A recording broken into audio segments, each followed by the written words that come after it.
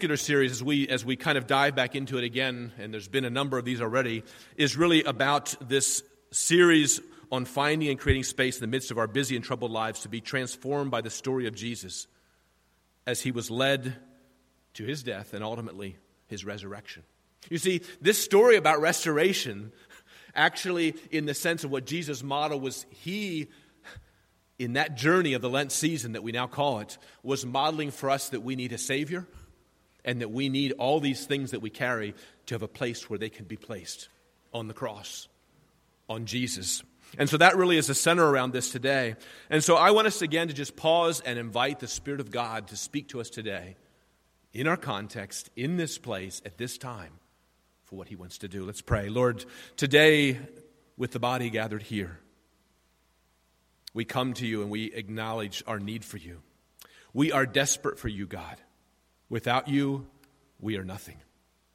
And so today, as we hear your word, as we listen to your word, but also as we listen to your Spirit through the word and through our journey together today, would you continue to restore us, to renew us, to transform us for the purpose of building your kingdom.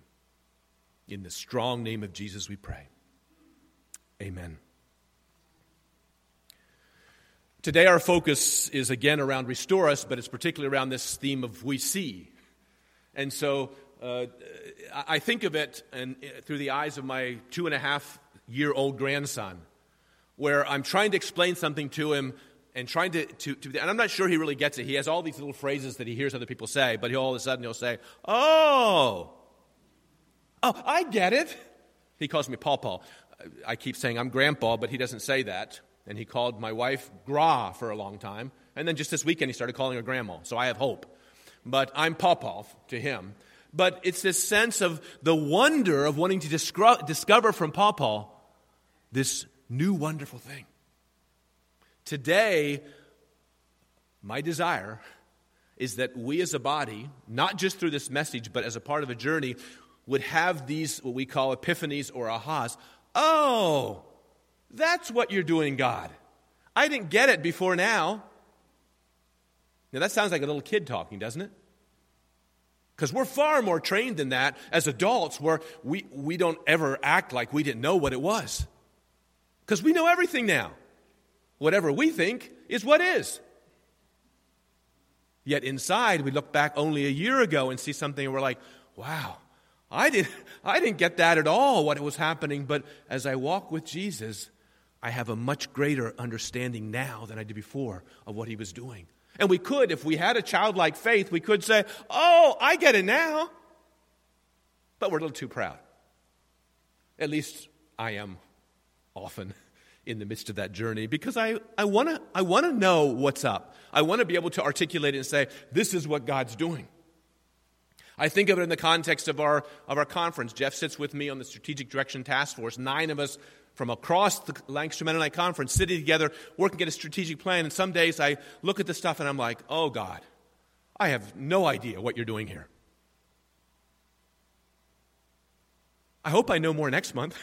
I hope I have more clarity, but I trust with a sense of expectancy that there's something God's doing and he will give me, us, you, what we need as we walk this journey together.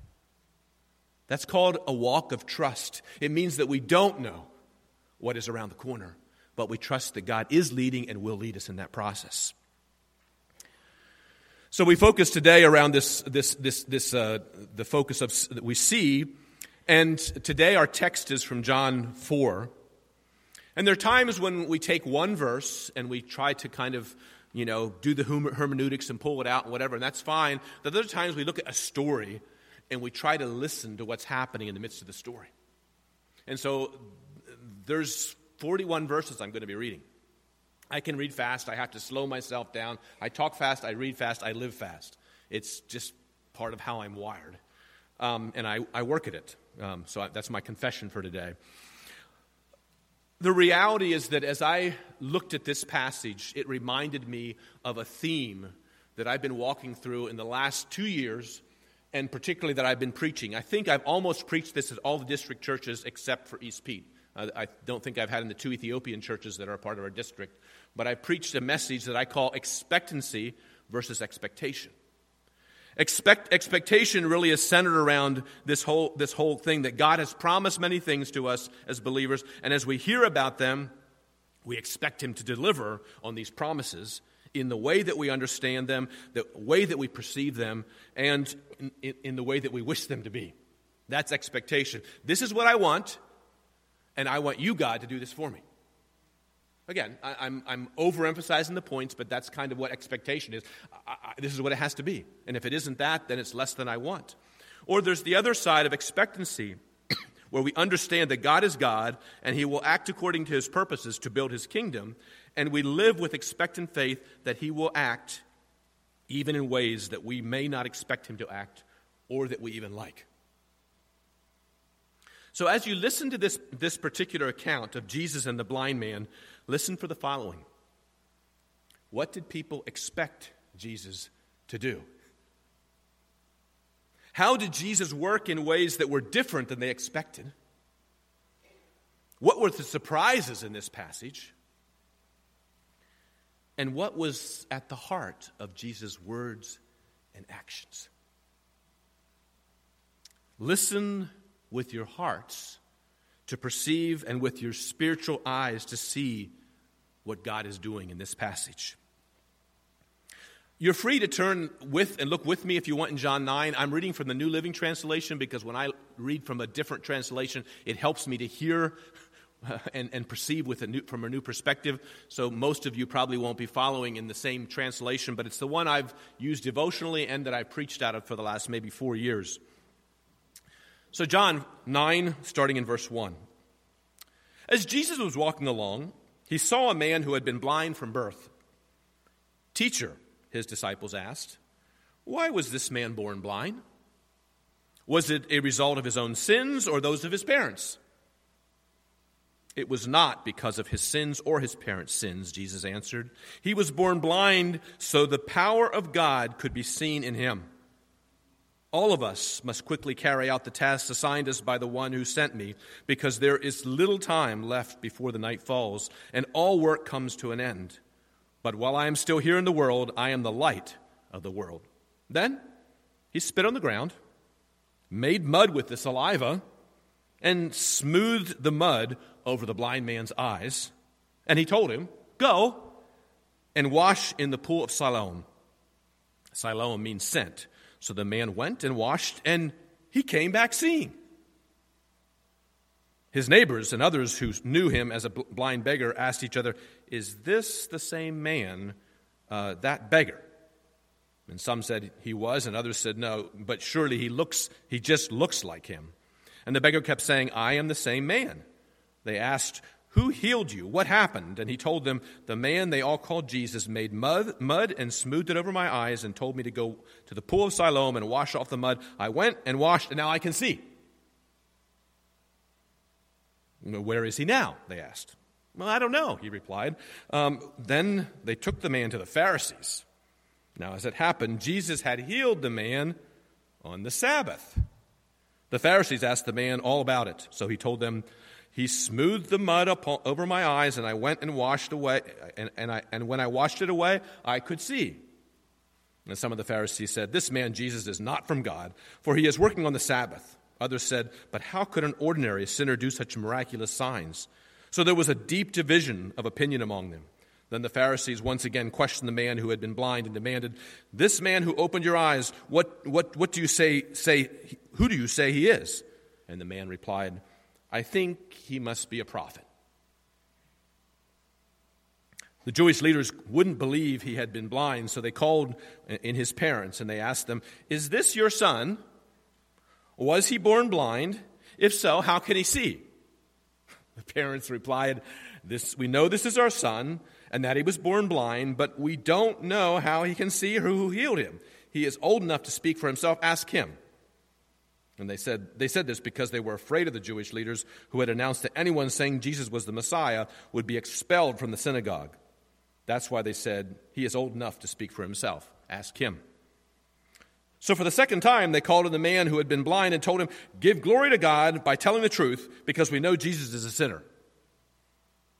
"I don't know whether he is a sinner," the man replied, "but I know this, I was blind, and now I can see." "But what did he do?" they asked. "How did he heal you?" "Look," the man exclaimed, "I told you once. Didn't you listen? Why do you want to hear it again? Do you want to become his disciples too?" Then they cursed him and said, "You are his disciple, but we are disciples of Moses. We know God spoke to Moses, but as for this man, we don't know anything about him." "Why, that's very strange," the man replied. "He healed my eyes, and yet you don't know anything about him." "Well, doesn't God listen to sinners? But God doesn't listen to sinners, but he is ready to hear those who worship him and do his will. Never since the world began has anyone been able to open the eyes of someone born blind. If this man were not from God, he can't do it." He couldn't have done that. "You were born in sin," they answered. "Are you trying to teach us?" And they threw him out of the synagogue. When Jesus heard what had happened, he found the man and said, "Do you believe in the Son of Man?" And the man answered, "Who is he, sir? Because I would like to." "You have seen him," Jesus said, "and he is speaking to you." "Yes, Lord," the man said, "I believe." And he worshiped Jesus. And then Jesus told him, "I have come to judge the world. I have come to give sight to the blind and to show those who think they see that they are blind." The Pharisees who were standing there heard him and asked, "Are you saying we are blind?" "If you were blind, you wouldn't be guilty," Jesus replied. "But you remain guilty because you claim you can see." Now, for many of us, we've heard this story again and again. We've had the opportunity to hear it in the context of this thing of seeing and seeing aright, not just physically, but spiritually. I just invite you to respond here. Around this, what did people expect Jesus to do? How did Jesus work in ways that were different than they expected? What were the surprises in this passage? And what was at the heart of Jesus' words and actions? What caught your attention as you heard me read this particular passage? This is called a question that you actually can answer.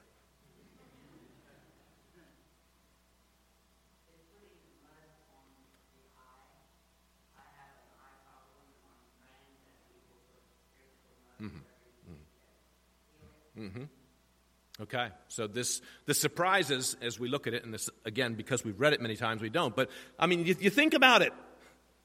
Hello?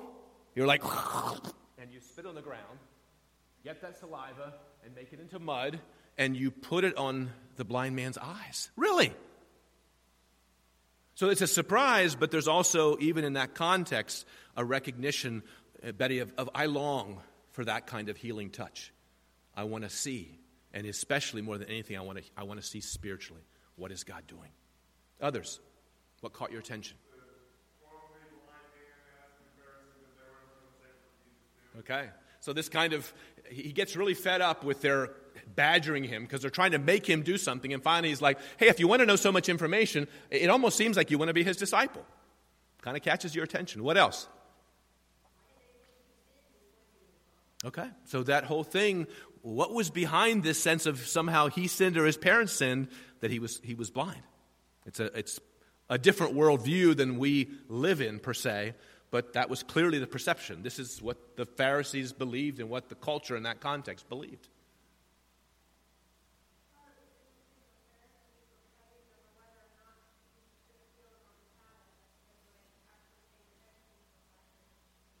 Yeah. So this reality that there is more attention given to, I'll say, the rules and regulations of what we do than actually the fact that, wow, you were blind and you see now.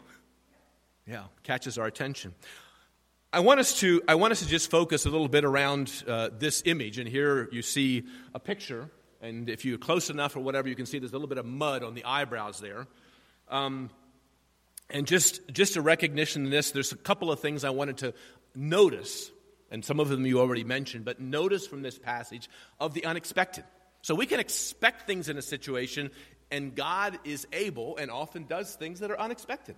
It's not what we thought was going to happen. It's not what we imagined was the way that God was going to work in that particular situation.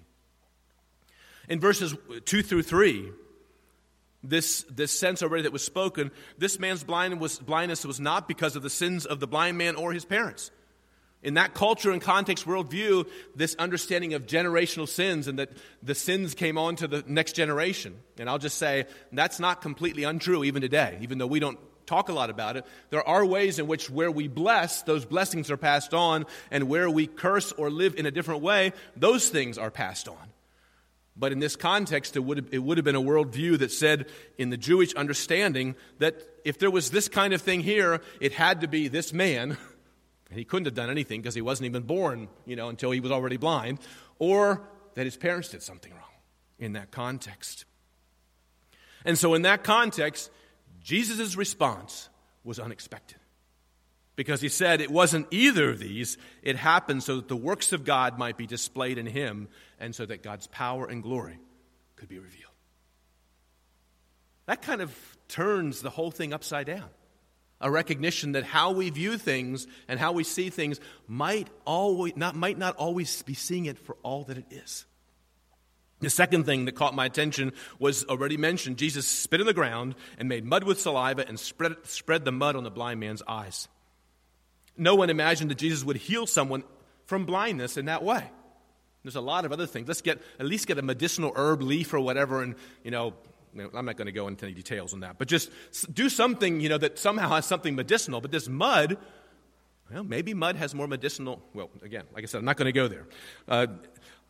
But in this context, no one would have imagined that Jesus would have done that. But it still required the blind man obeying his instructions and washing in the pool of Siloam, and he was healed. That was unexpected. Verses 13 through 16. Jesus healed the blind man on the Sabbath, and his parents took him to the Pharisees because the healing happened on the Sabbath. And this caused a great division among the Pharisees. The timing of the healing was unexpected. Not only was it unexpected, but we can scramble them around and say it was unacceptable. Unexpected and unacceptable. We don't do that. We don't heal people on the Sabbath. That's for worshiping God. And so we don't heal people on the Sabbath. The timing of Jesus' work in that context was unexpected. Verses 24 to 34, the Pharisees were so troubled by the healing and the blind man's response that they ended up throwing him out of the synagogue. The blind man was so bothered by the constant questioning of Jesus that he began to challenge their wisdom. Their understanding and their ability was already mentioned, and they didn't really see what God had done. And as a result, the Pharisees were bothered by that. They're like, you're out of here. We're going to kick you out. We don't like how you think. We don't like what you say. And we don't like that you're healed by that man. So, you can't come here anymore. That was very unexpected in the sense of, is this the result of healing? I'm not saying it was unexpected in the religious system.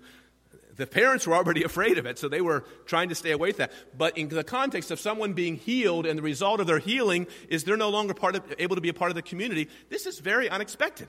That's not what we want to happen in the context of the kingdom, right? A little amen? We don't expect that to happen in the context of the kingdom. Okay, yeah. So a recognition, this process of God at work is often unexpected. The fifth one that I see in verses 35 to 38, Jesus' miracle resulted in the salvation of the blind man. It wasn't just a transformation from being blind to physically seeing. It was a transformation from not understanding things spiritually to actually being transformed, changed, and saved in that journey. Being able to see spiritually, and really takes us back to our focus today. Lord, restore us, because that restoration, our heart is to be able to see what you're doing. We want to see your kingdom at East Pete Mennonite Church. We want to see your kingdom in East Pete Borough. We want to see your kingdom in our neighborhoods. We want to see the expression of your heart of love for all people, no matter what country they come from, to be expressed in this community. We may not be able to change our country's policies, but you know what? We can live out our kingdom commitments as followers of Jesus. And many of you are in the way you're responding to say, we've got to be involved in loving the persons, the alien, the stranger coming into our land. Lord, restore us. We want to see. You know what? In this journey of a blind man being healed, the expectation in that was not salvation. It was just, great, you can see now. But it was bigger than that. It was a journey into walking and following Jesus. We don't know more of the story, so we don't know exactly what happened there. And then lastly, number 6, would just in the context of verses 39 to 41, the chapter ends with Jesus challenging the Pharisees. And I want to read this last part again because I find it so interesting in verses 39 to 41. Yes, Lord, the man said, I believe. And he worshiped Jesus, verse 38. And then it says, then Jesus told him, I have come to judge the world. I have come to give sight to the blind and to show those who think that they see that they are actually blind. The Pharisees who were standing there heard him and asked, are you saying we are blind? And as Jesus usually did, he kind of turns it around and he said, if you were blind, you wouldn't be guilty. But you remain guilty because you claim you can see. He challenged the Pharisees that they thought they could see, but they were guilty because they claimed to see, but they actually couldn't, inferring that their beliefs and expectations for God's work, that in how they saw things, they were actually blind, that they were deceived and they were in error. This revelation was very unexpected and draws us back into this sense of living with expectation or expectancy.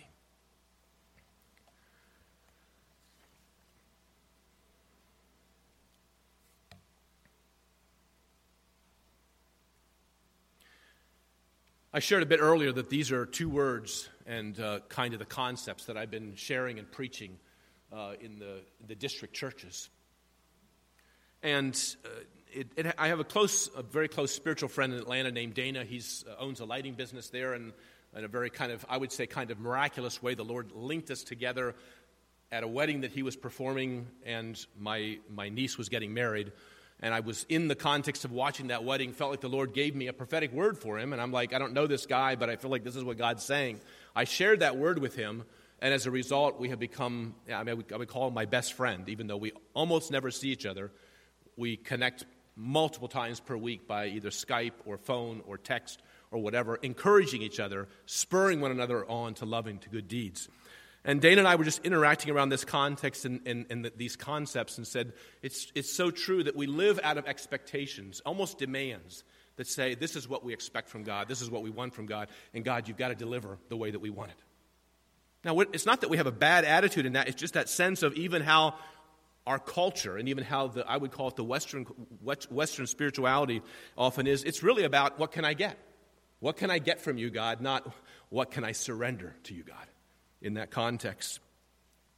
Living with expectation, as I said before, is that God has promised many things to us as believers. And as we hear them, we expect him to deliver on these promises in the way that we understand them, the way that we perceive them, or we wish them to be. When, on the other hand, living with expectancy means we understand that God is God and he will act according to his purposes, which are about building the kingdom. And we live with expectant faith that he will act even in ways that we may not expect or that we may not even like. And that's part of that journey. If I were to just describe living with expectation, I would define it with maybe these 4 ways. Living within the limitations of our own knowledge. This is what I know, and with what I know now I can figure out exactly what's supposed to happen. That's, in a sense, stepping into God's place and starting to tell God, I have this figured out, and I'd like you to kind of get on my page so we can get this figured out. Now, again, none of us think this way, but if we look at our prayer life and the way we pray sometimes, actually, it's pretty close to that. Secondly, asking or demanding God to do things for us that fit within our own understanding. This is what I would like, or this is what I perceive needs to be done, so I want you to do this for me, and if you don't, I'm disappointed with you, God. That's happened more than once in my life, maybe more than 5 times in my life, as a part of that journey. The 4th one, our outcomes are predetermined by our perception, and faith is minimized. Our outcomes are predetermined by our perception. This is what I perceive, and so I don't really need to exercise faith. I just need this result to happen because that's what's going to bring about that thing that I desire. And then lastly, kind of at the root of expectations are our human tendency toward manipulation and control. We want things to turn out our way. I can watch it in my 2.5-year-old grandson, and I can watch it in my 30-something-year-old daughter. and she's a great mother. And I can watch it in my 55-year-old personal life, that we're rooted in our tendency to manipulate and control to get what we want. We just learn how to do it in socially acceptable ways when we kind of grow up. But at a root, our human nature still tries to get what we want more than what God wants, because we're human beings. And we're back to the theme, restore us, God. Renew us, transform us. On the other hand, living with expectancy means living in the mystery of God's greatness and God's promises.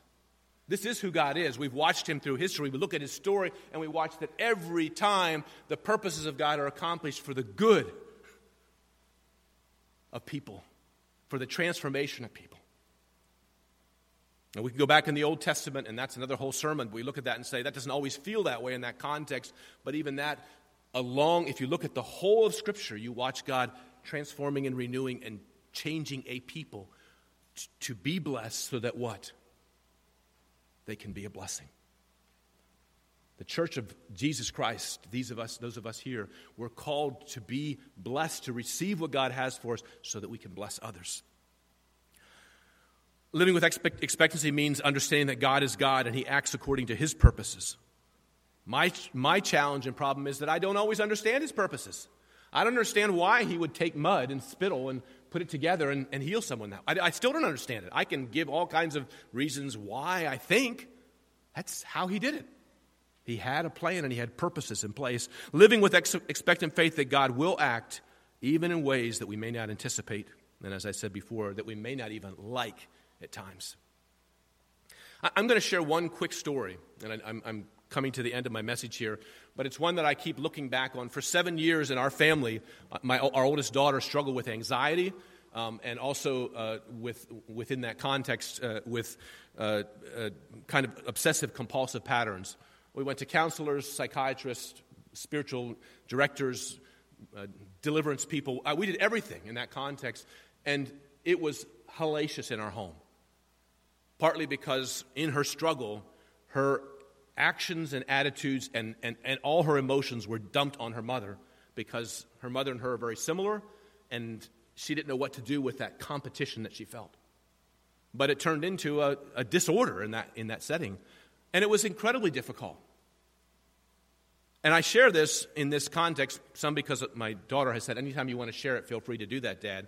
But the reality is, in that journey, walking through that time, those 7 years were the most difficult years of our lives. I would never look at that and say, wow, God, could you do that again to me? Like, I'd like to try to get more like you, so take me through that thing. That's not how I pray. I do pray, Lord, whatever it takes, even though that's a dangerous prayer, I want to be transformed. But there is no specific incident, situation, or things that Brenda and I have walked through that has more shaped our faith, our trust in God, and our desire to walk with God no matter what the situations are. Now, that situation has radically shifted and changed. It still has some of the same psychological dynamics, but for my daughter and wife working together, they've been able to be at a place where that is not a block in their relationship. But those 7 years, I don't want to go through those again. The reality in that the psychologist couldn't understand was that every time Brenda cleared her throat like this, Becca felt like she had to stomp. Now, you can imagine, like, seasons when you have a lot of nasal drip and that happens. 30 minutes from home to Grandma and Grandpa's was a car full of stomping the whole time. And already a lot of you are saying, oh, I know what I'd have done. I'd have whipped that little girl. I'd have spanked her or whatever. You know what? This was something different than that. It wasn't rebellion. It was, I don't know what to do with my emotions. And in the midst of that, God worked in her and in us. He changed us. It doesn't mean the situation completely went away. What it does mean is that we're different people as a result of 7 hellacious years where God was forming our nature and character. Did he cause it? I'm not going to say he did. Did he use it? I know he used it. That's not a question. Placing our faith and our focus on the one who gives, the provider, and not simply saying, I want you to do this or this for me because this is what I desire. Lastly, just as a way of closing, I ask these questions. What expectations have we placed on God that have limited our ability to step out in faith and trust God? Where are we holding a predetermined outcome that Jesus is now asking us to release? And how might we nurture a posture of expectancy in our life together rather than living with expectations? Now, just so you know, some of you are saying these slides are flying by and whatever. I'll get them to Tracy, and Tracy can email them out in terms of getting stuff out, because it's ones that I really encourage you over this next season to sit with these questions, to sit with these postures and say, Lord, help me to see. I want to see what you see, because I don't always see what you see. I want to grasp, even if it's in minute ways, I want to grasp what you're doing in our midst. How might we nurture a posture of expectancy in our life together rather than living with expectations? Just invite us just to pause for a few moments with those questions in front of us, just to allow them to kind of soak, allow the Spirit of God to begin stirring in our midst. Restore us, we see. It's a declarative statement. In other words, I don't see yet, but I'm asking the Lord, restore me, restore East Pete, restore us, because we want to see like you see. Not in perfection, but with the pieces and the spaces and the places that we need for now. We ask that you would cause us to be able to see. This is our prayer this morning here at East Pete Mennonite Church. And of course, in the days and weeks to come, you as a congregation are at a key time of discernment and transition. With Bob's departure in January and the search team's work the past 7 months, today is a day that you've been anticipating, thinking about for some time. Who has God led the search team and board to recommend as the new lead pastor in this congregation? Will we like that person? How can we grow in reaching out and impacting the community around us that so desperately long for a relationship with God? How will we survive as a congregation? I mean, the questions keep going on in the midst of those places. Again, all of them and often limited within expectations of what I hope and think and feel like things should be. But in that space, acknowledging in those questions at its root is asking God to restore us, to renew us, to empower us, to enable us. In seeing with eyes of expectancy and not carrying our personal expectations in the process, it is opening wide of the space and place for us to have faith and to trust in God, that God is leading and God is making the way forward clear.